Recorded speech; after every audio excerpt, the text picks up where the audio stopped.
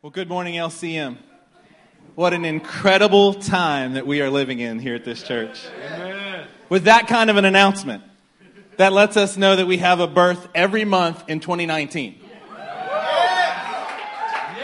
We've already had Susanna and Wendy. I believe I'm going to try to do this in order. If I'm wrong, just blame it completely on me. The pastors, I'm sure, corrected me on it. I think Eve is next. Eve, could you stand up for a second? Can you make it? Yeah, she's next. Lena. Lindsay. And then Lindsay again. Sasha. Ella. Stephanie. Sam. Tara. Hannah. Joy. And now Susan Lawhon.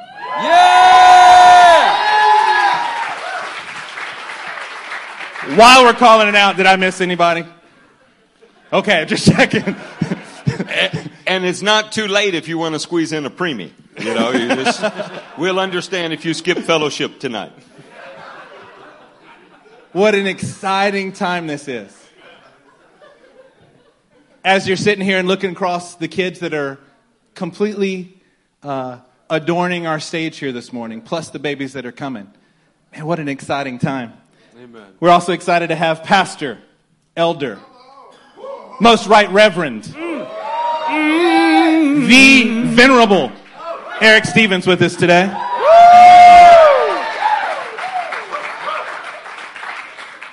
Pastor Eric is going to be heading out tomorrow to continue to strengthen the churches of the One Association. Amen.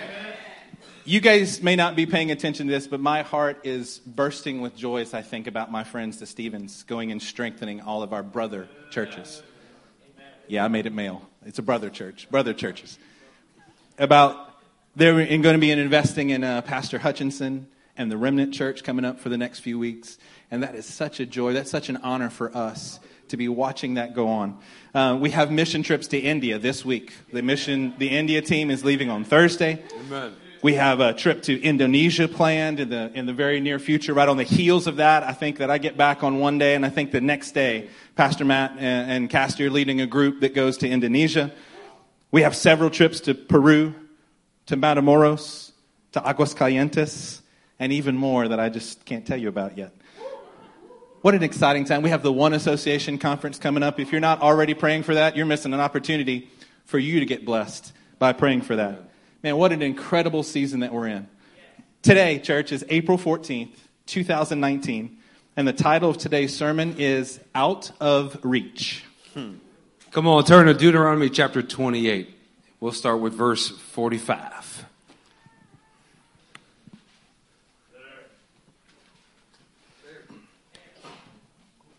All these curses will come upon you.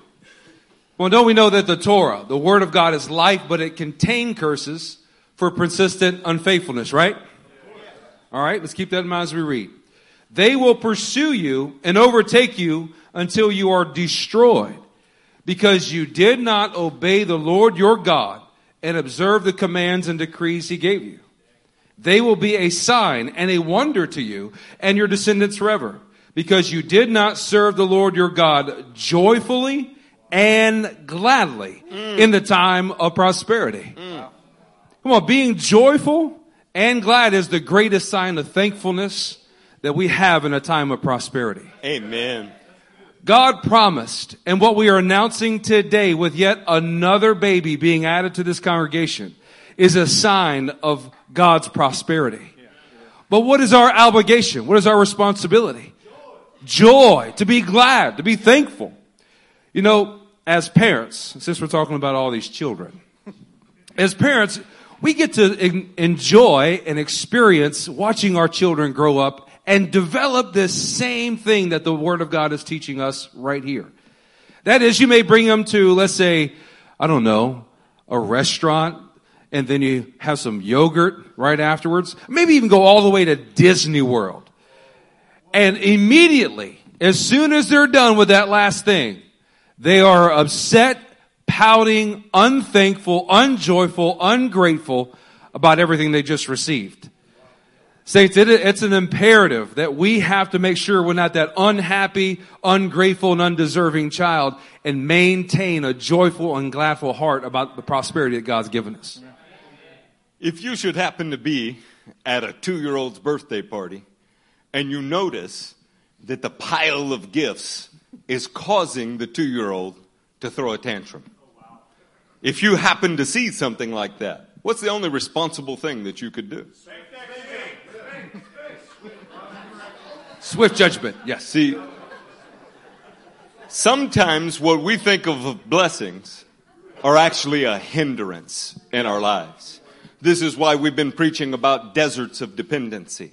So look what the Lord is faithful to do in verse 48. Therefore, in hunger and thirst, in nakedness and dire poverty, you will serve the enemies the Lord sends against you. He will put an iron yoke on your neck until he has destroyed you. The Lord will bring a nation against you from far away, from the ends of the earth, like an eagle swooping down, a nation whose language you do not understand, a fierce-looking nation without respect for the old or pity for the young. They will devour the young of your livestock and the crops of your land until you are destroyed. They will leave you no grain, new wine, or oil, or any calves of your herds or lambs of your flocks until you are ruined. Come on, is that heavy? That's about as heavy as it gets. Are you sitting in here thinking, my God, I'm glad that's Old Testament? The thing is God's character never changes. If blessings in your life are not good for you and your relationship with Him, then the best thing that could happen is adversity be added. What we want to point out to you is that in this passage, we have an eagle that is introduced. The eagle is seen as swooping down. He's a symbol of overwhelming judgment from above, bringing ruin like a curse right out of the sky. That's ominous, isn't it? Yes. This is an unfaithful person's view of God. They're always looking up at an angry God who's ready to punish disobedience. In fact, that's how He's characterized by the unfaithful. What they fail to realize, maybe what you have failed to realize, is that's the position that you have chosen to stand in. God never expressed the desire to do this. He expresses it as a response to disobedience and unfaithfulness. We're going to follow this imagery throughout the Bible. You're going to notice that it's consistent from the Older Testament, the Tanakh, all the way through the Brit Hadashah, the Newer Testament. It never changes because Adonai does not change. And we want you to pay attention to that today. Amen. We've started today in the law to incline our hearts towards what the Lord is speaking to us. Let's turn to Jeremiah chapter 4 so that we can see what the prophets have to say along the same theme. Jeremiah chapter 4 and verse 13. Say there when you're there. It's okay, I'm going to wait and let you get there. Say there when you are there. Jeremiah chapter 4 and verse 13 says this. Look, He advances like the clouds. His chariots come like a whirlwind. His horses are swifter than eagles. What is the prophet here trying to say? He's trying to say, hey, pay attention to what's going on. Because the adversity, we're gonna level up. We're gonna amplify what's going on. He advances like what? Like the clouds. You can't even fathom how to stop a cloud as it's coming in. Yes, that's exactly the point. His chariots, they're not only just man-made chariots, they're coming in like a whirlwind, like a tornado that comes across a desert region. His horses, the fastest thing that they can imagine, are swifter than eagles. A horse can run anywhere between 30 and 50 miles an hour. The most advanced breeds for the shortest distances can run up to 50 miles an hour. That's fast. Can you imagine being in the ancient world and seeing something moving at 40 miles an hour? That's blistering fast. Yeah. But swifter than an eagle. An eagle as it is swooping. A bald eagle can get up to 100 miles an hour as it's swooping down. Woo. A golden eagle can get up to 150 miles an hour as it's swooping down. That's faster than Jennifer drives. Can you imagine something that in your mind you've never seen anything move anywhere close to that? The impending judgment that comes with this picture of an eagle. Woe to us, we are ruined, it goes on to say. Oh, Jerusalem. Come on, somebody say Jerusalem. Jerusalem. Wash the evil from your heart and be saved. How long will you harbor wicked thoughts? The wickedness brings swift judgment, like an eagle swooping down. In this case, we see that it's swooping down on Jerusalem. Let's continue on. Let's swiftly go over to Jeremiah 49, then verse 22. Trying to tie it all in this morning. Look, an eagle will soar and swoop down at 150 miles an hour, spreading its wings over Basra. In that day, the hearts of Edom's warriors. Edomites are Gentiles. The previous scripture we're speaking to the nation of Israel. Now we're speaking to Gentiles. That's you, that's me. And the Edom's warriors will be like the heart of a woman in labor. Can you imagine this in most vulnerable times? We have a birth happening every month from now until the end of this year. Ladies, can you imagine at the point where you are giving birth to your child, now you have to pick up a sword and go to war? That's a vulnerable place to be in. Well, Israeli archaeologists have uncovered what exactly this entire scripture is pointing to. And we want to play it for you just to get a better description of what it looks like to be in a vulnerable position and an eagle swooping down to bring judgment. Let's play that video.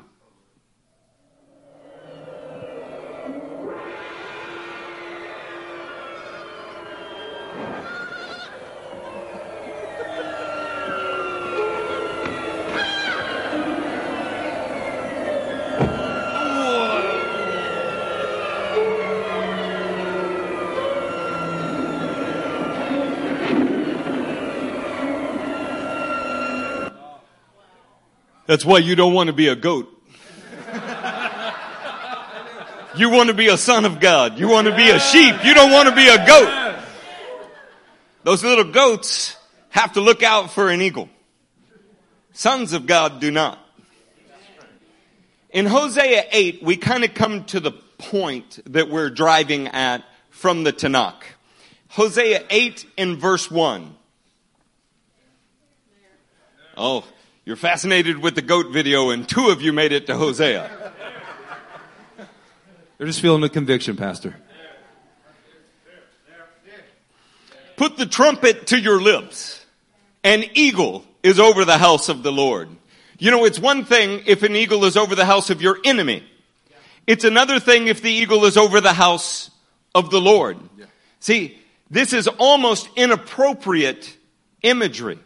Because the eagle ought not have to be a bird of prey over the house of the Lord. Look at why.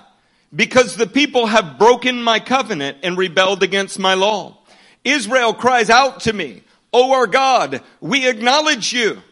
But Israel has rejected what is good. An enemy will pursue him. I want you to notice something. They are saying the right things. They are simply not doing the right things. We live in a time that if you can nod your head in a few pertinent places to someone's doctrinal statement, we consider you good with God. God doesn't. He never has. Simply being able to say, while somebody else quotes something that another man wrote centuries before doesn't get you anywhere with the Lord. We are in serious danger as a people that we have learned to acknowledge God with our lips while denying him with our actions. Look at the way that he says they do it. They set up kings without my consent. Are you the own king of your life? Because that's without God's consent. When we do what we like and refuse what we dislike, it brings the eagle over the house of God. Instead, he is our king, and us, we must be dependent on him for every choice. In fact, the second half of the verse, they set up kings without my consent. They choose princes without my approval. How many choices do we make in a day without ever considering that the Lord is supposed to make our choices for us. That's an incredibly convicting thought, isn't it? Yes. Saying the right things while doing the wrong things brings sudden, overwhelming destruction like an eagle swooping down. That's a sobering thought. Anyone that has ever thought that the Older Testament was severe, while the Newer Testament was dripping with excessive, emotional, syrupy sweet, confectionery type love, has misunderstood the Bible, the God of the Bible, and the nature of God's salvation. We're going to consider a passage in Revelation chapter 8. Turn there with me now. Notice that it's completely consistent with every other image displayed throughout the entirety of the Older Testament, the Tanakh. I want you to ask yourself as I'm reading this passage to you and you're following along in your own Bible, right there in front of you, that if you think this is less or more harsh than the previous verses that we've read. Revelation chapter 8 and verse 10 says this: the third angel sounded his trumpet. Just like Hosea, we find another trumpet being called. And a great star, blazing like a torch, fell from the sky on a third of the rivers and on the springs of water. The name of the star is Wormwood. A third of the waters turned bitter, and many people died from the waters that had become bitter. Verse 12, the fourth angel sounded his trumpet, and a third of the sun was struck. A third of the moon, a third of the stars, so that a third of all of those turned dark. A third of the day was without light, and also a third of the night. This is pretty intense. Yeah. People want to allegorize these things because they feel like it's just too much to actually be what God is prescribing and will happen in our world, where we can actually see it. Look at verse 13. As I watched, I heard an eagle that was flying in midair call out in a loud voice, "Woe! Woe! Woe to the inhabitants of the earth, because of the trumpet blast about to be sounded by the other three angels." You thought the third and the fourth one were bad? You have an eagle, this symbol of impending judgment, calling out saying, you guys better get ready. Yeah. Woe, woe to you, because this is coming. And an unrepentant, sinful man can expect catastrophic judgment from above.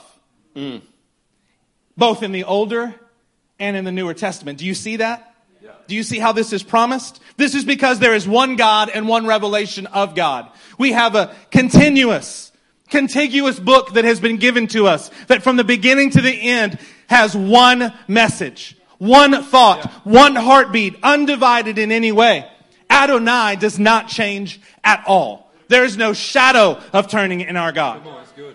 What may surprise you, though, hopefully it'll even bless you, Amen, is that this impending judgment was never at any time God's original intent, nor is it his desire for any man. As fathers in the room, can't you see that same heart reflected in yours? The Father in heaven now in yours? That it's not your only objective to operate in judgment towards your children? Mothers, prego ladies, is it your dream to only apply discipline to your children all day long? No, not at all. This was never God's intent either. In fact, I want to show you something so that we don't have to read all 7 verses. 7 times in the Tanakh, the covenant that God makes with Moses is described a certain way. Deuteronomy 7:9, just to give you a hint at what they're all saying, says, "Know therefore that the Lord your God is God. He is a faithful God, keeping his covenant of love 1,000 generations." Now, how do you reconcile covenant of love with an eagle over the house of God? The intent of the covenant was never to bring judgment. In fact, the intent of the covenant was to bring life. Man chooses their position, whether in death or in life. 7 times it's repeated throughout the Older Testament that this is a covenant of love. In fact, in Nehemiah 9, I just want to give you a few. 7 of them. 7 things that Nehemiah says about it. He says, Lord, you loved us enough to speak to the whole nation from heaven. He goes on to say, you gave us as a nation rest. He says, you're forgiving, compassionate, gracious, abounding in love. You even gave your Spirit to instruct us. He said, you gave us manna and you gave us water. You gave us the nations as an inheritance. On top of all of that, Lord, you never abandoned us. But we rebelled. And then he says, you remember your covenant of love. See, could it be that we have viewed the Older Testament wrongly because we've acted inappropriately? You know, a guilty child views his parents wrongly, full of fear, ready to be punished because of their behavior, not because of the parents. The parent could have pulled into the driveway with a present in the trunk, and all you want to do is bless your child, but because the child has been doing evil all day, terrified when he sees his father. Theologians don't see the Tanakh as a covenant of love because they're unregenerate. Pastors don't preach the Tanakh as a covenant of love because they are degenerate. Nehemiah's point of view is the biblical point of view. After all, he's the one that compiled the books of the Tanakh. And this is how he summarizes it. This is the turning point in our message. If God never intended to have the eagle hovering over his people to swoop down in sudden judgment, what is it that he did intend? And this begins good news. Would you like some good news? Yes. Turn with us to Exodus chapter 19. Exodus chapter 19. We're going to start in verse 1. As many times as we've covered this subject in this church, this idea that this is a covenant of love, I was perplexed, pastors, as I'm sitting here listening to you and saying, I wonder how many in this room today actually still view it as a covenant of love. How actually view it, not just in your theology, but in your practice. Are you the child that's been obedient so you're excited when dad's coming home? Or have your own actions put you at odds with God and we sit and impugn God's character? As if he didn't instruct us with a covenant of love. Look at Exodus chapter 19 and verse 1. Are you there? In the 3rd month after the Israelites left Egypt, on the very day they came to the desert of Sinai. Man, if you missed Wednesday night's service, you've missed something. The desert of dependency. I think that's one of those kind of sermons that Pastor Eric brought on Wednesday that we're going to refer back to for a long, long time. Here we are again in the desert. After they set out from Rephidim, they entered the desert of Sinai, and Israel camped there in the desert in front of the mountain.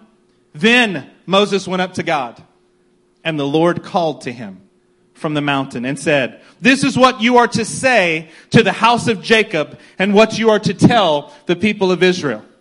It's amazing. God's plan here is revealed to a very, very specific group of people on a very specific day in a very, very specific place. And this is what he says, verse 4. You yourselves have seen what I did in Egypt. Yeah, they did. This is the 3rd month. This is right about 50 days after they had left. 50 days. What were you doing 50 days ago? Pastor, I can't remember what I did yesterday. If you had just been liberated from 400 years of slavery, do you think you would remember what was going on 50 days ago? Oh, yeah. You yourselves have seen what I did to Egypt. You saw it with your own eyes. Whew. And how I carried you on eagle's wings and brought you to myself. We got to stop here for just a second. When you are underneath the eagle as it's swooping down, you should be very, very afraid. Moving with more swiftness than you could ever hope to manage. But what is the Lord saying here? I carried you. Did he carry them in his talons underneath? No. He says, I carried you on eagle's wings. On the wings. And brought you to myself. There was an elevation that took place. Now, if you obey me fully and keep my covenant, then out of all the nations you will be my treasured possession. What a beautiful thought. You are seeing the heart of the covenant of love here. If you will obey me, if you will show me that you love me and do what I have instructed you, instead of becoming your own king, managing your own thoughts, directing your own activities, I will make you my treasured possession. although the whole earth is mine, by the way, you will be for me a kingdom of priests and a holy nation. Amen. These are the words that you are to speak to the Israelites. God's covenant of love was given so that the people could rise above the shadow of impending curse, the shadow of the judgment to come, the shadow of the punishment that was due them because of their actions. Oh, let that sink in for a second. This is the moment where they would rise above judgment, not be under it. This is the moment they go beyond punishment and they become priests, not sit in punishment. This is God's intent. It's only their position that is a problem. You may have to adjust your position today. The people of God were to be on top of the wings, not underneath them. Love was calling to the people to lift them in a relationship like a spouse, like a son, like a priest, like a treasured possession, as opposed to a slave who is awaiting only punishment. Yeah. Are you guys understanding this from Exodus 19? One of the most beautiful moments in the entirety of the word. And you're seeing it here as they are lifted on eagle's wings. Guys, do you all hear that call loud and clear that God is making to help us rise above judgment? That He is a God of the covenant of love. And that when the judgment is issued, it is for our salvation. It's to redirect our hearts and redirect our steps in how we're being obedient to Him. Let's go to Deuteronomy chapter 32, verse 9. Are y'all tracking with us this morning? Has the cool chill of our AC lulled your spirits to sleep? Will we continue to stir the fire of the Holy Ghost in this room? Amen, amen. Deuteronomy 32, verse 9. For the Lord's portion is His people. Who is this, saints? His people. Specifically, what people, though, is it speaking of? Israel. Jacob, his allotted inheritance. In a desert land, he found him. Come on, relate to that. Where did Jesus find you? He found you in a desert land. In a barren and howling waste. Come on, I know when I came to Jesus, I had messed my life up by the age of 16. I was barren. I was hollow. I kept telling everyone that there was a deep black hole inside of me that would just consume every part of life thrown at it. And that I could not help but crave and hunger for one that would help me rise above judgment. He shielded him and cared for him.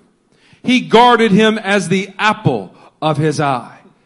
Well, when you experience that rising above judgment and inheriting that covenant of love, don't you look back and see how God has made you the apple of His eye? How many instances occurred prior to Jesus that you came near death, that your life should have ended or would soon there end it after that event? Who here would like us to touch your pupil? You're welcome to come down on the stage if you would like us to touch you on the pupil. See, there's not a volunteer in the whole room. This expression is meant to cause you to be shocked a little. He guards you like someone would guard the pupil of their eye. Well, consider that. Does that sound like a father that wants to be an eagle over the house of the Lord? No, it's a father who wants to guard and protect his children. The problem is the position of the child, not the character of the father. Do you need to change your position today? Like an eagle that stirs up its nest and hover over its young. Come on, we're challenging you to consider changing your position. Consider that God is stirring up your nest.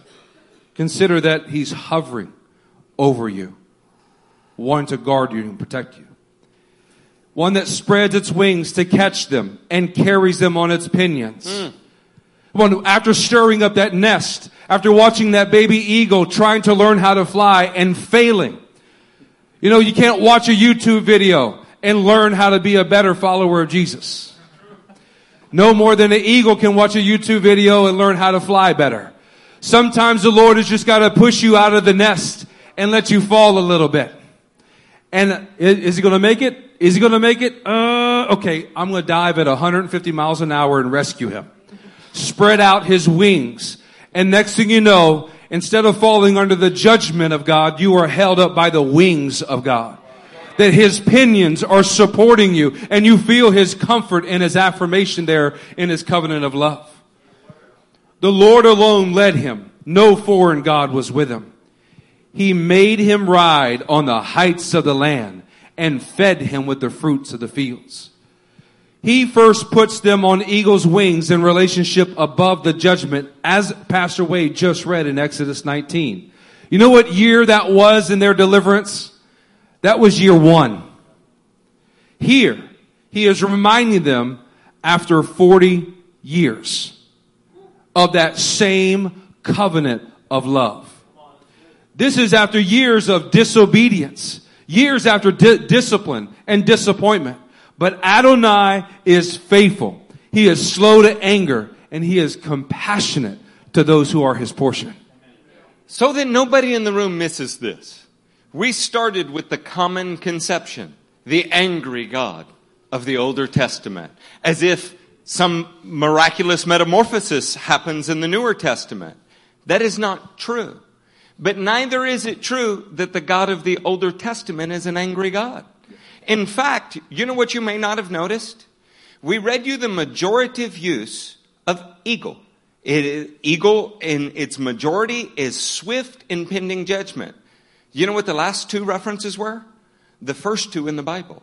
The first time God ever introduces the term, he is introducing it as an agent of rescue, him rescuing his children. The second time he introduces the term is 40 years later when they still need to be rescued. His preference is that he would scoop you on top of his wings and carry you above the judgment in relationship with him. It is only through persistent unfaithfulness that you find yourself positioned under his wing.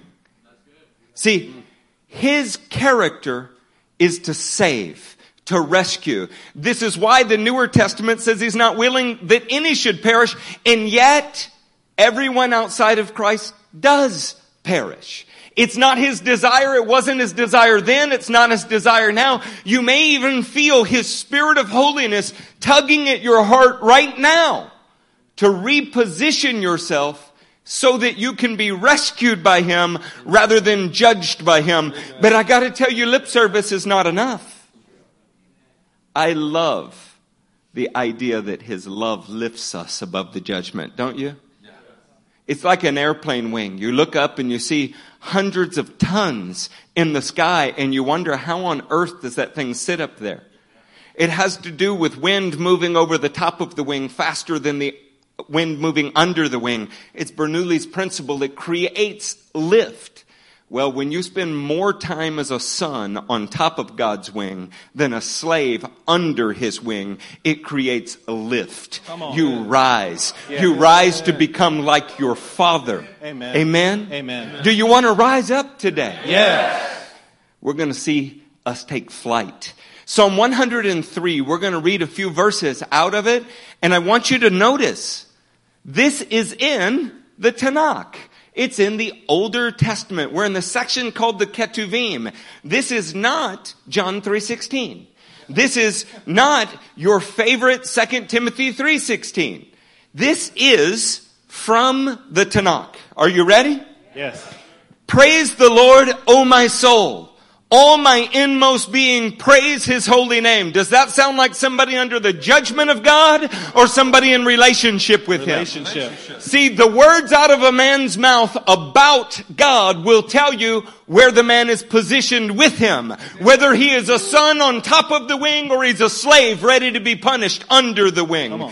Praise the Lord, O my soul, and forget not all of his benefits. This is somebody who is in prosperity and is thankful for it. The thing that's prospering the most inside of this person is their soul. See, sometimes you can't be given enough to be made happy. Because you're not on top of a wing, you're not up there with the Lord meditating on his thoughts, letting his face reflect on you. You are slavish, earthly, and sinful. And so you are never happy.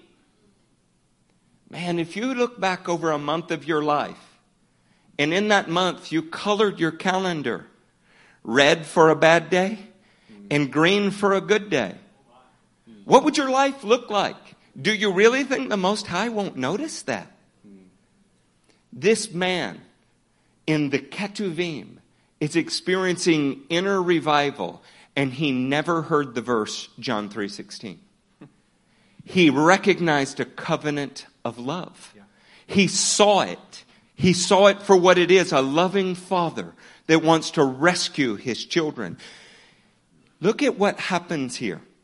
Who forgives all your sins and heals all your diseases, who redeems your life from the pit and crowns you with love and compassion, who satisfies your desires with good things so that your youth is renewed like the eagles. The Lord works righteousness and justice for all the oppressed. See, this has always been the Father's desire. And it is His disposition towards those who love Him. Let's go over the 7 things that were here. And remember, these are not Newer Testament concepts. This is in the Tanakh. A God who forgives all your sins. Where did they find that? They found that in the redemption in Exodus. A God who heals all your diseases, who redeems your life, who crowns you with love and compassion, who satisfies your desires with good things, who renews youth like an eagle and works righteousness and justice. Somebody say that's good. That's good. God's character has never changed. Whether newer or older testament, Adonai does not change, but your position, it can change. Amen. See, that's the good news. He is an immovable standard, a righteous father. He is a rock. But you can change your position. The only thing that you need to do is change your position from being under the shadow of a wing of judgment to be a son on top of the eagle's wings in relationship with your king and father. You become a spouse. You become a priest. You become a son. That altogether changes your relationship with the Lord. Do you feel like a son of God in the house today? Can I be honest with you? I have an advantage. I'm standing here looking at you. You're all looking at me. I can see that some of you do not feel like sons of God in the house. I know that. I could call your names, but because you're not a son, you wouldn't view it as a kindness. You would think you were being picked on. I'm here to tell you that the Spirit of holiness, He's not here because He wants to punish you. He's here because He wants to compel you higher. Amen. He wants to change your position. I'm saying this and being as forward and as bold as I am because I want every person in here to experience the love of the Father in the way that I'm getting to. See, that brings confidence. I'm not worried or fearful about judgment. You know, Psalm 103 says He's a father with compassion. Proverbs 3 says He's a father who delights in His children. Psalm 18 literally has Him flying in to rescue His children. See, this is the image of our Father. If you think God is out to get you like a mob boss coming to collect His tithe, wow, that says more about you than it says about God. Yeah. Today, we invite you to change your position. Amen. Come on, turn with us to the Newer Testament, to 1 John chapter 4. Can you see how the consistency of Scripture is there before us each time? We have a God who does not change, and He is speaking. Here He's speaking through the apostle, the elder John. And in 1 John chapter 4 and verse 17, it says this, in this way. Come on, say that with me. Say, in this way. In this way. Love is made complete among us so that we will have confidence on the day of judgment. Wow. That thought of having confidence on the day of judgment. Now, I am probably the biggest nerd in this room. I actually was one of those crazy students in school that I liked when it got to final exam time. That was me. It's because I had worked hard the entire time. I was actually trying my best. It was going to be what it was going to be, but I had been trying for a long time. I didn't worry about having to try to cram in all the information in the last few minutes. See, we can have confidence on the day of judgment. How do we do this? By having a love that is made complete. Because in this world, we are supposed to be like Him. Oh, come on now. Like Him. We are supposed to be just like Him. These things that we are talking about through the Psalms, through the entire Tanakh. How can you have confidence? By being on the correct side of judgment. Yeah. If you're on top of the wings, you can have confidence. You can stand there with a surety and say that I know that the day of judgment is coming, but I am on the right side of this. I have changed my position from being under the swooping effect of this judgment. Now I have been lifted above because of His love. I'm above judgment. I'm on eagle's wings now. I can be carried by the incredible, the complete, the powerful love of God, the Father. Being like Him gives us complete confidence. Amen. How's your confidence today? How's your confidence in your walk with the Lord? Are you completely confident today? Because if you're not, it shows that you need to adjust your position to be on the correct side of judgment. Look at verse 18, one of my favorite verses. There is no fear in love. Yeah, you guys, a few of you reacted and understood that. This should be a revelatory moment. There is no fear in love. But perfect love drives out fear. You know why? Because fear wants to hang on. Isn't that right, Ruby? It wants to hang on. Perfect love drives out fear because fear has to do with punishment. With judgment, with punishment. The one who fears has not been made perfect in love. How many of you have on your Nabal traits fear in any way? The one who fears is not yet made perfect in love. Look at verse 19. We love because He first loved us. God wants to elevate you today. God wants to be able to put you on His wings and bring you to Himself. You can't get there, but you can get on the right side of judgment today. His rescue in Egypt was love for His people. His revelation at Sinai was love for His people. And on a day like today, we can celebrate the fact that Christ's entry into Jerusalem was love for all of mankind. When you're thinking about this, people say all the time, there's no fear in love, but it's totally out of context of the rest of the Tanakh. What this has been used to propagate is that you don't fear the Lord. That is not true. When you love somebody, when you love them with all of your being, you don't want to let them down. You want to live up to what they expect, what they want. You look at your position and theirs all of the time to see if you're doing okay. And the one thing that you fear, it's not a trembling, scared somebody's going to get you fear. The one thing that you actually fear is you have such an awesome respect for them that you want to get it right. Yeah. There is no sinful fear in love. The fear of the Lord causes you to love Him. See, this whole concept has been contorted because it's been divorced from the Tanakh. He rescued a people that were in slavery and they couldn't rescue themselves. He separated them from death by the blood of the Lamb.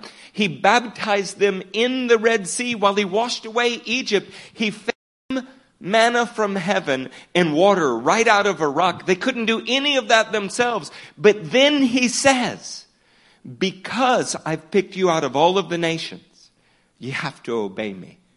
Obedience is love. It's a two-way street here. And when you obey me, I will carry you on eagle's wings.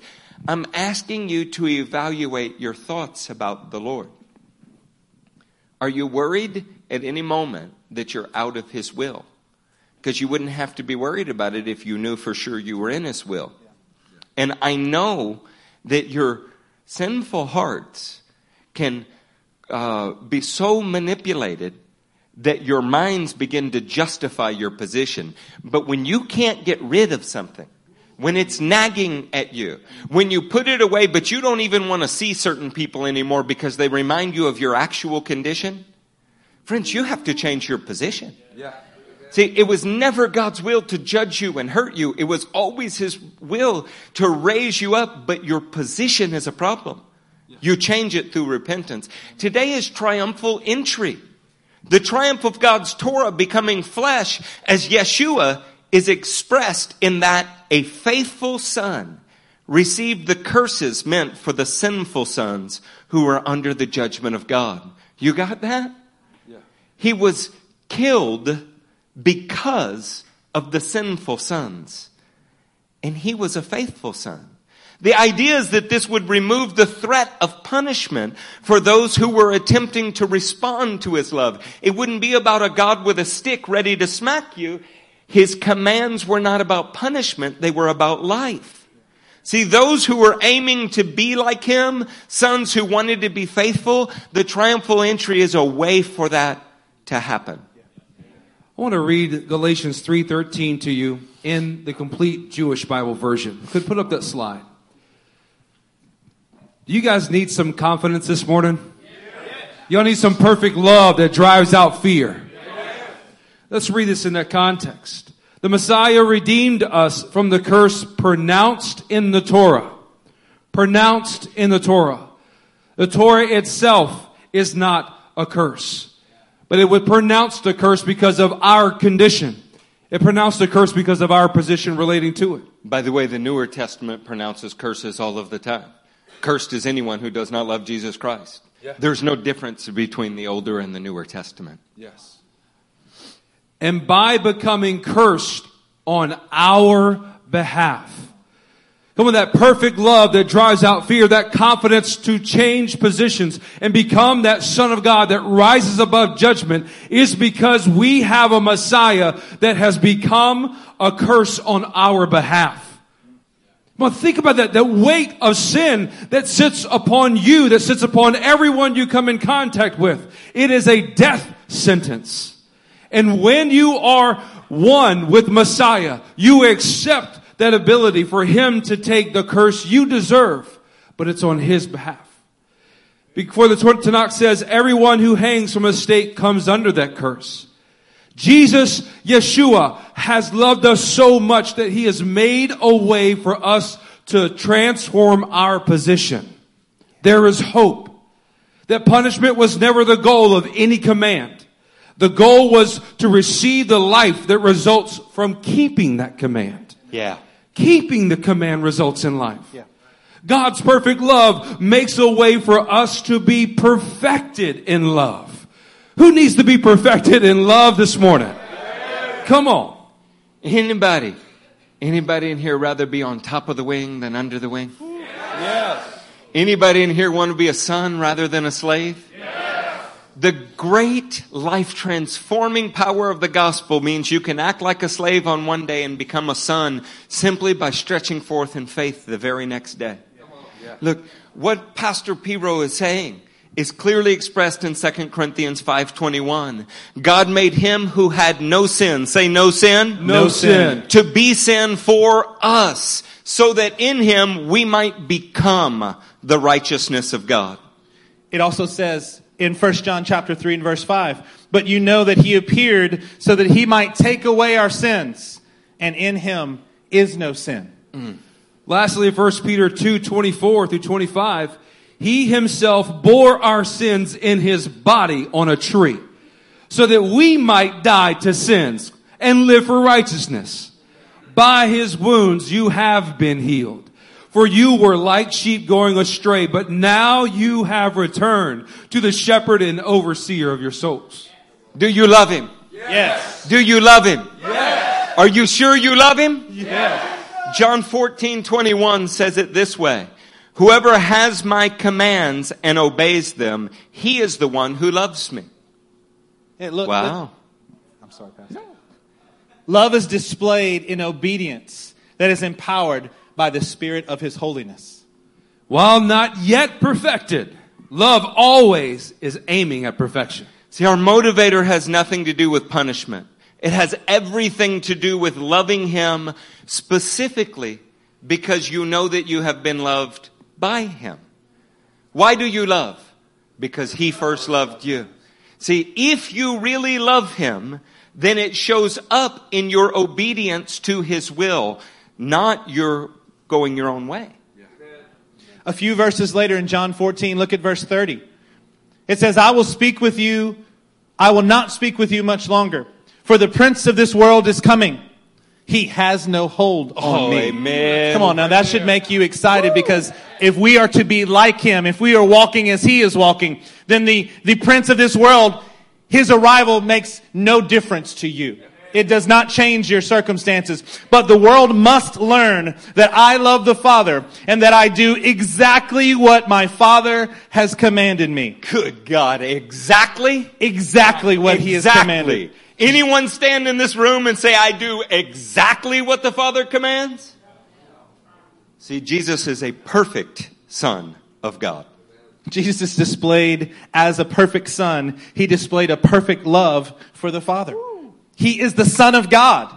He is also the firstborn among many brothers, according to Romans 8 and verse 29. This means that He is the first of what we are supposed to become. That perfected Son is demonstrated here in Jesus Christ. Hey, every younger brother in the history of the world is worried about living up to the reputation of their older brother. But somehow or another, as we mature, you grow into it. Jesus Christ is our elder brother. He is a son of the Father, and He has made a way for you to live and be like Him. Yes. You have to walk as He walked. This older thought that is completely wrong, that says because of what He did, I don't have to do anything. That's a spoiled younger brother about to become a slave under the judgment of God. His love compels us to become more. His life, His actions, His walk show us that it can be done. He Himself said, you will do greater things, and we act like it's not possible. I'm here to tell you today, it is possible. You can change your position right now. You can move from judgment to sonship, and you can do it in the distance between your chairs and this altar if your heart is moved with equal intensity. Come on, as we turn to Colossians 1, verse 18, let those words that Pastor Eric continue to ring in your heart and your mind. That there is hope. There is hope to change your position. And He is the head of the body, the church. He is the beginning and the firstborn from among the dead. If there is a firstborn, that means there are more yet after Him. Yes. Do you want to be included in being raised from the dead along with your older brother? So that in everything, say everything. Everything. He might have the supremacy.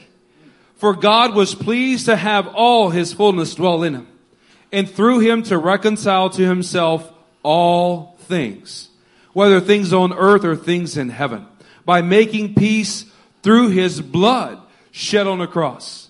Come on, this passage explains that He is that firstborn Son from the dead. And that by doing so, He paid a price for you and me to be reconciled so that we can be sons, not just with Him, saints.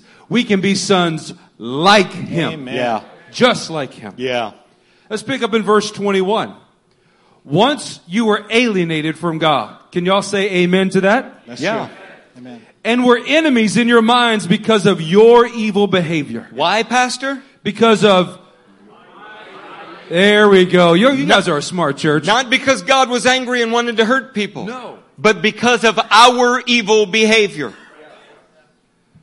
Verse 22 begins with a great word. But now He has reconciled you by Christ's physical body through death. Come on, the images that we see in the movies of Passion for the Christ are that we can illustrate in our own mind as we read the Gospels of Jesus hanging on the cross. That was a real physical body that experienced a real physical death that is now giving you the power to be just like Him. Amen. Through Christ's physical body, through death, to present you holy in His sight. Amen. Doesn't that sound like rising above judgment and on the wings of eagles? Holy in His sight. Without blemish. Just like my beautiful bride sitting right there in a blue shirt. Without blemish and free from accusation. Here's our responsibility, though, saints. Yeah. If you continue in your faith, if you continue in your faith, established and firm, not moved from the hope held out in the gospel. This is the gospel that you heard and that has been proclaimed to every creature under heaven, and of which I, Paul, become a servant. With such a high price that has been paid, it's an imperative that we respond to this by continuing in our faith. The investment that God has made is too high and too great not to. Amen. So the traditional thought goes something like this. Well, in the Older Testament, that was then, but this verse says, but now in Christ. See, Christ changed everything. Oh yes, but not in the way that you're thinking that he did. If you were responsible before, how much more responsible do you think you are now that the faithful Son took a curse for you? Yeah. See, the faithful Son taking the curse doesn't alleviate you from the need to rise in sonship. It actually makes you far more responsible.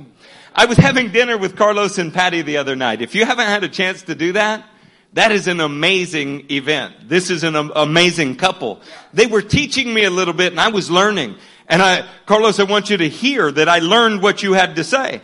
Because in Exodus 34, I want to walk through these with you. You don't have to turn. I won't lie to you. Okay?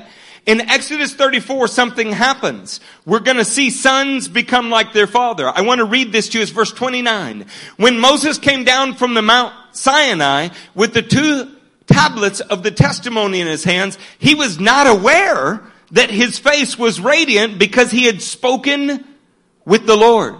See, Moses standing in the presence of his father, communing with him, transformed Moses' face to be like the face of his father. He was on eagle's wings, transcending thoughts of punishment and accusation. Moses was a son triumphantly representing his father. He was on top of the eagle's wings. Come on, I've got another good example, Pastor. In Luke chapter 9 and also in verse 29.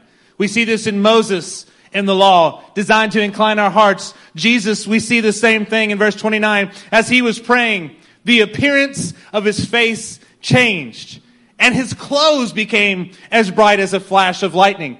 Jesus, standing in the presence of his Father, communing with him, transformed Jesus' face to be like the very face of God. He was on eagle's wings. He was transcending thoughts of punishment. Jesus was the Son triumphantly representing his very Father. Let's look at this further in 2 Corinthians 3:18. And we, who with unveiled faces all reflect the Lord's glory. You do what? Reflect the Lord's glory. Well, ladies, you spend hours or minutes every morning putting on makeup.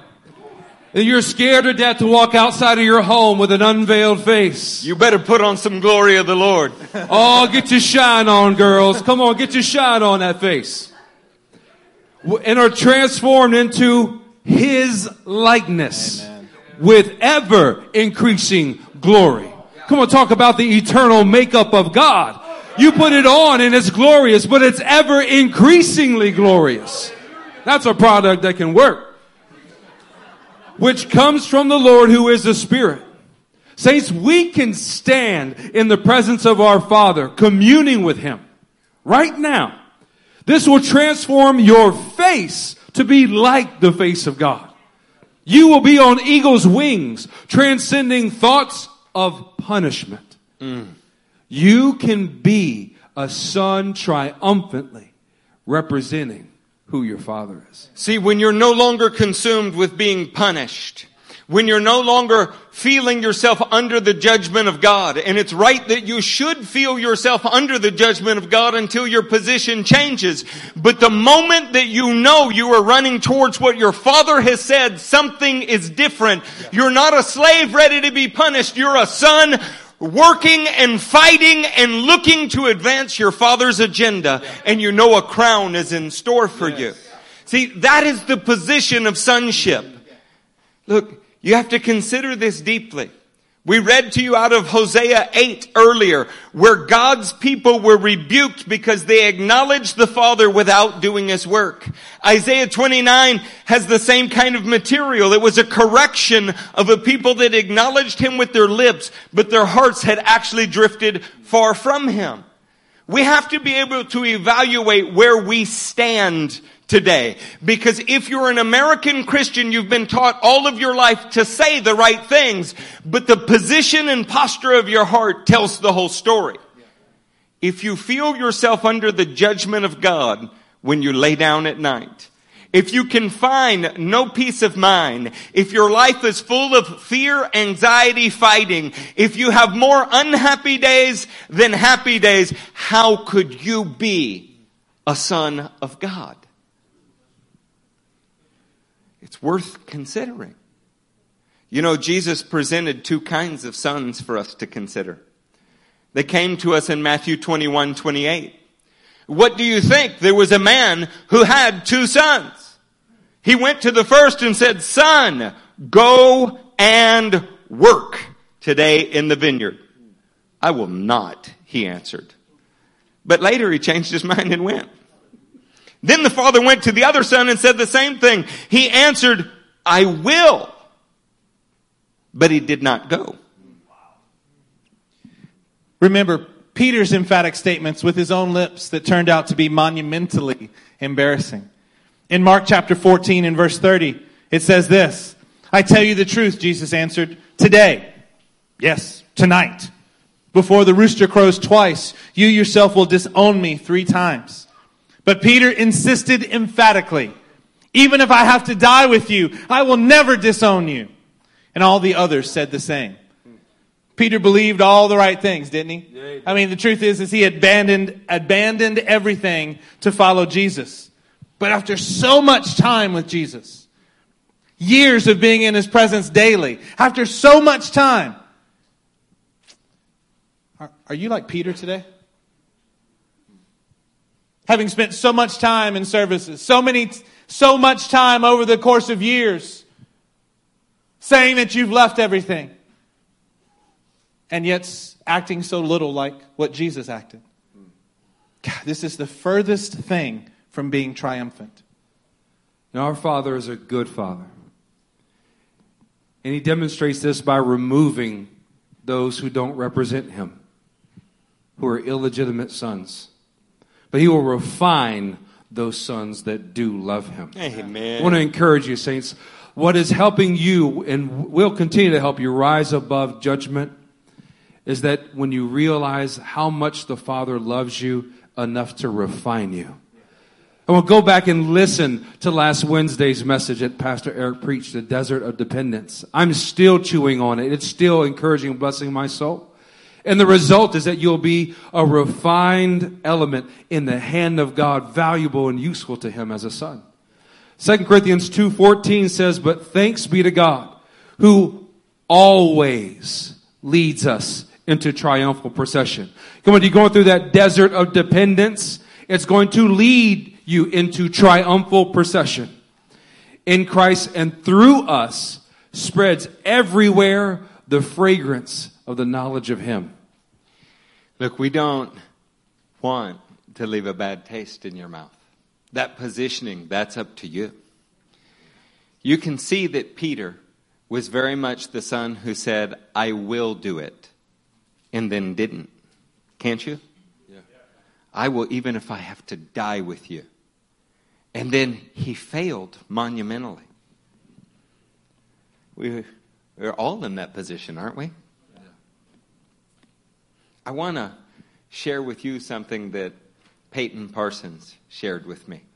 The best messages come from those who were once students and are now peers. It helped me understand this process of what it means to be a son who is being refined. It begins in Ezekiel. Let's read together in Ezekiel chapter 34. We're going to start in verse 13. We're going to read this out of the ESV to help highlight a few things for you. Ezekiel chapter 34 and verse 13 in the ESV. "And I will bring them out from the peoples and gather them from the countries and will bring them into their own land. And I will feed them." Say, "I will feed." I will feed. "I will feed them on the mountains of Israel, by the ravines and in all the inhabited places of the country. I will feed them." Say, "I will feed." I will feed. "With good pasture, and on the mountain heights of Israel shall be their grazing land. There shall lie down in good grazing land, and on rich pasture they shall feed on the mountains of Israel. I myself will be the shepherd of my sheep, and I myself will make them lie down, declares the Lord God. I will seek the lost, and I will bring back the strayed. I will bind up the injured, and I will strengthen the weak, and the fat and the strong I will destroy. I will feed, say it with me, I will feed, in justice. 3 times the Father said in that passage that he would feed the sheep.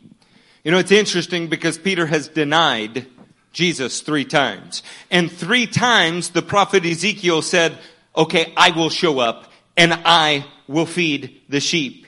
He also said that he would seek lost sons, bring back strayed sons, bind up the wounds of sons, and strengthen weak sons. See, the Father restores sons to the top of eagle's wings, but he does it by having them do what he does out of love. He's a father and he comes and says, look, I'm putting my foot here, now you do it. I'm going to show you how to walk out my commands so that you will be full of my love and I will be loved by you. This restores. It perfects the sons that he loves. It builds the image of Christ in them, even as Christ is the image of the Father. Now carry forward Peter's denials, Ezekiel's promises to John 21. We'll start in verse 15. Say there when you're there.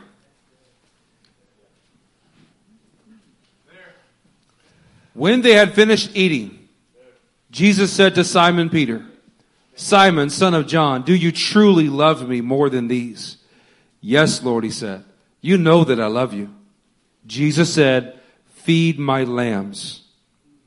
And again, Jesus said, Simon, son of John, do you truly love me? He answered, yes, Lord, you know that I love you. And Jesus said, take care of my sheep. The 3rd time he said, Simon, son of John, do you love me? Peter was hurt because Jesus asked him the 3rd time, do you love me? He said, Lord, you know all things. You know that I love you. And Jesus said, feed my sheep. Can I summarize this for you in a slide? A son's restoration looks like this. In Mark 14, Peter denies Jesus not once, but 3 times. In Ezekiel 34, God himself has said, I will come, I will feed, I will shepherd, I will. He did it 3 specific times. Now in John 21, an older brother is telling a younger brother, you've been commissioned by the Father to feed the sheep. You've been commissioned by the Father to feed the sheep. You've been commissioned by the Father. He's not there to punish him for his failure. He's calling him to the higher standard of his Father's work, his Father's character. The good news in here today is no matter what yesterday looked like, today you can rise to do the work of the Father. Amen. Jesus Christ has taken your punishment and left you with the opportunity to rise to become like your Father. The reason I've been fighting for the character of the Father throughout the entire Bible, and not just the Newer Testament, is he has never changed. Yeah. Jesus reveals to us what he is like. The ultimate expression of that is having been nailed to a tree in sin. He became sin for us. The Father still raised him right out of death and seated him in the highest heavens. He will grab you from where you are at and he will raise you up on high with him if you want your position to change. Come on.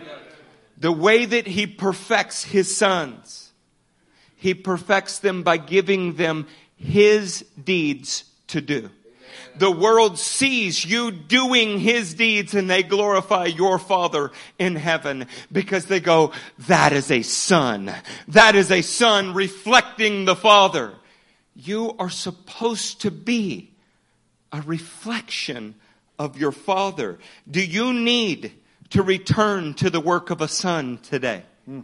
Do you need to reposition your relationship with the Father? Not because you're scared of judgment or punishment, but out of an overwhelming love that is for the Father and the Son who took your punishment. So that you could be a son above the judgment instead of a slave awaiting your punishment. What do you need to do today? Turn with us to Revelation chapter 12. If you're like me, you can feel the Spirit of God stirring our hearts today. Yeah. A call towards sonship that liberates you from the punishment and the fear of slavery. Look at what this says in Revelation chapter 12 and verse 13. When the dragon saw that he had been hurled to the earth, he pursued the woman who had given birth to the male child. The woman was given the 2 wings of a great eagle, so that she might fly to the place prepared for her in the desert, where she would be taken care of times and a half time. Look at this last phrase. Church, when you're on the eagle's wings, when the eagle of God has taken you on his wings, you can be out of the serpent's reach. Oh, that's good. Come on, say that with me. Say, out of the serpent's reach. Out of the serpent's reach. God, do you hear that today? There are people here who are not escaping that, but God says today you can rise on his wings. You can be a son. You can be out of the serpent's reach in every area of your life. You can return to the wings of an eagle. A sonship with the Father. Amen. Yeshua's triumph is what he has made this possible for you. He is the firstborn, but you are supposed to be the many brothers that follow. Amen. Love can place you on the eagle's wings above the judgment. And as a son, you can be serving the Father himself. Amen. This should compel our hearts, saints. It should move us to do something. 2 Corinthians 5:14 says, for Christ's love compels us, because we are convinced that one died for all, and therefore all died.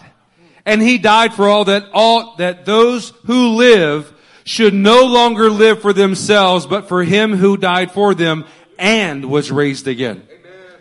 If you're compelled this morning, what kind of son will you be?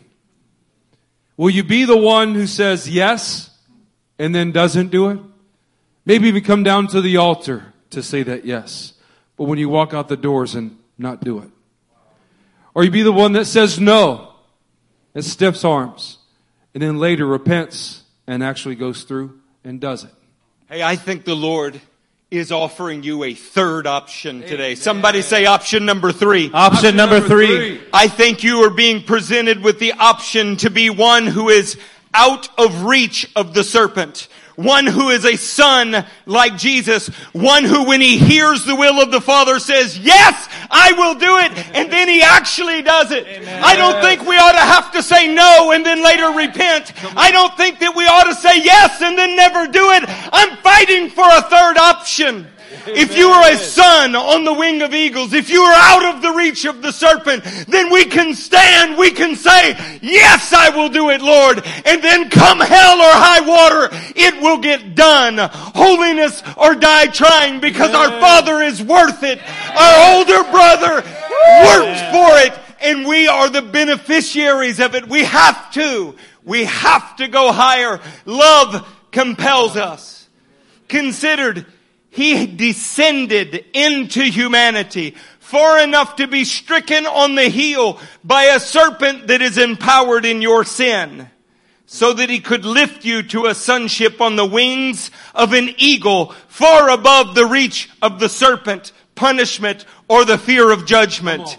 That kind of love compels you to get up, to rise up, to go up. It compels you to sonship. Amen. Oh, saints, we have to respond to something like this.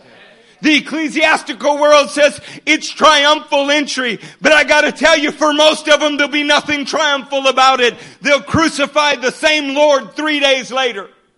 Do you know what is triumphant?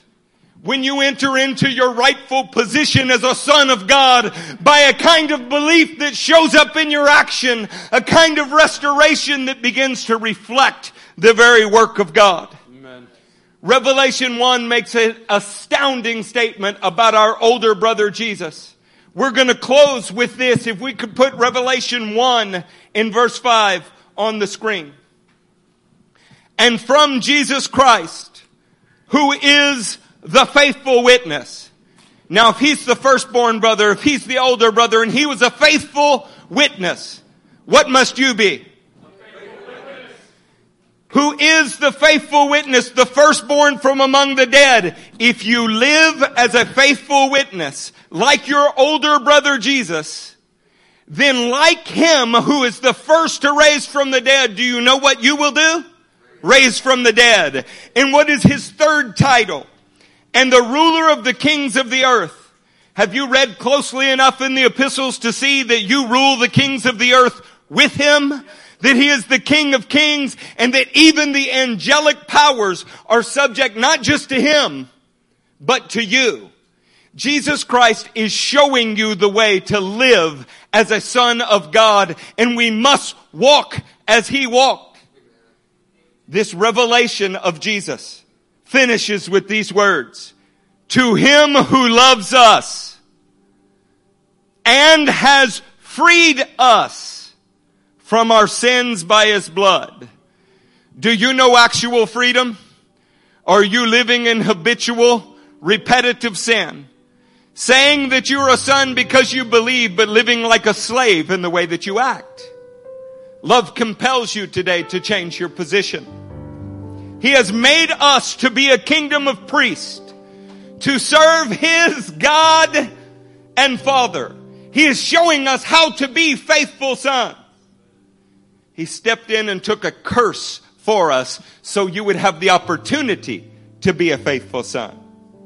To him be glory and power forever and ever. Amen. Those are just words if they don't have faithful feet attached to them.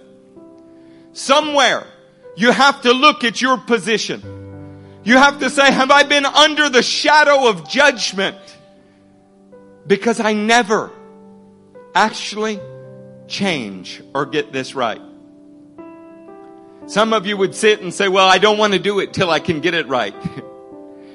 The revelation is that you can't get it right without coming to the position that says I'm incapable. Daddy, I need your help. Father, transform me. See, Moses couldn't make his face glow. It was transformed by the love of the Father. Jesus Christ could not make his own face glow. He only did what he saw the Father doing. And so when he was in the presence of the Father made his face glow. Paul writing to the Corinthians, Paul couldn't make his face glow. And neither can you. But you can approach your Father as a son and say, I need your transformation, and I don't care what it costs. Because of what Jesus Christ did, I am compelled. Anything that you say, whatever you want, I will reflect you. That's what salvation and sonship actually look like. We've been defrauded in this country for too long. We've been lied to by popular puppets in the pulpit. They have taught you theological insulation from real salvation. Real salvation results in sons that look like their father. I know something about raising sons. I have Brandon sitting right back there. I have Cody sitting in this room. Judah sitting in this room. Gabriel sitting in this room. All of them are flawed. But a father loves his sons enough to perfect them because they are his sons. It's up to the son to respond to that perfection. To be compelled by that perfection. I can even recognize my son's sons. Something of the DNA goes all the way through the family line. Even those of us that are not of the same blood relationship. Is the love of the Father compelling you today? Is the DNA of your older brother Jesus saying, stand up, rise up, get on daddy's wings, stand on his shoulders, and get above the judgment of God? If that's what the Lord is saying to you as we stand to our feet, you do what the Lord compels you to do. I'm going to pray. And as for me and my household, we are going to serve the Lord as sons. Father, we call upon your great name. It is above every name. There is no God like the God of Israel. We thank you for the faithful witness of Jesus the Christ.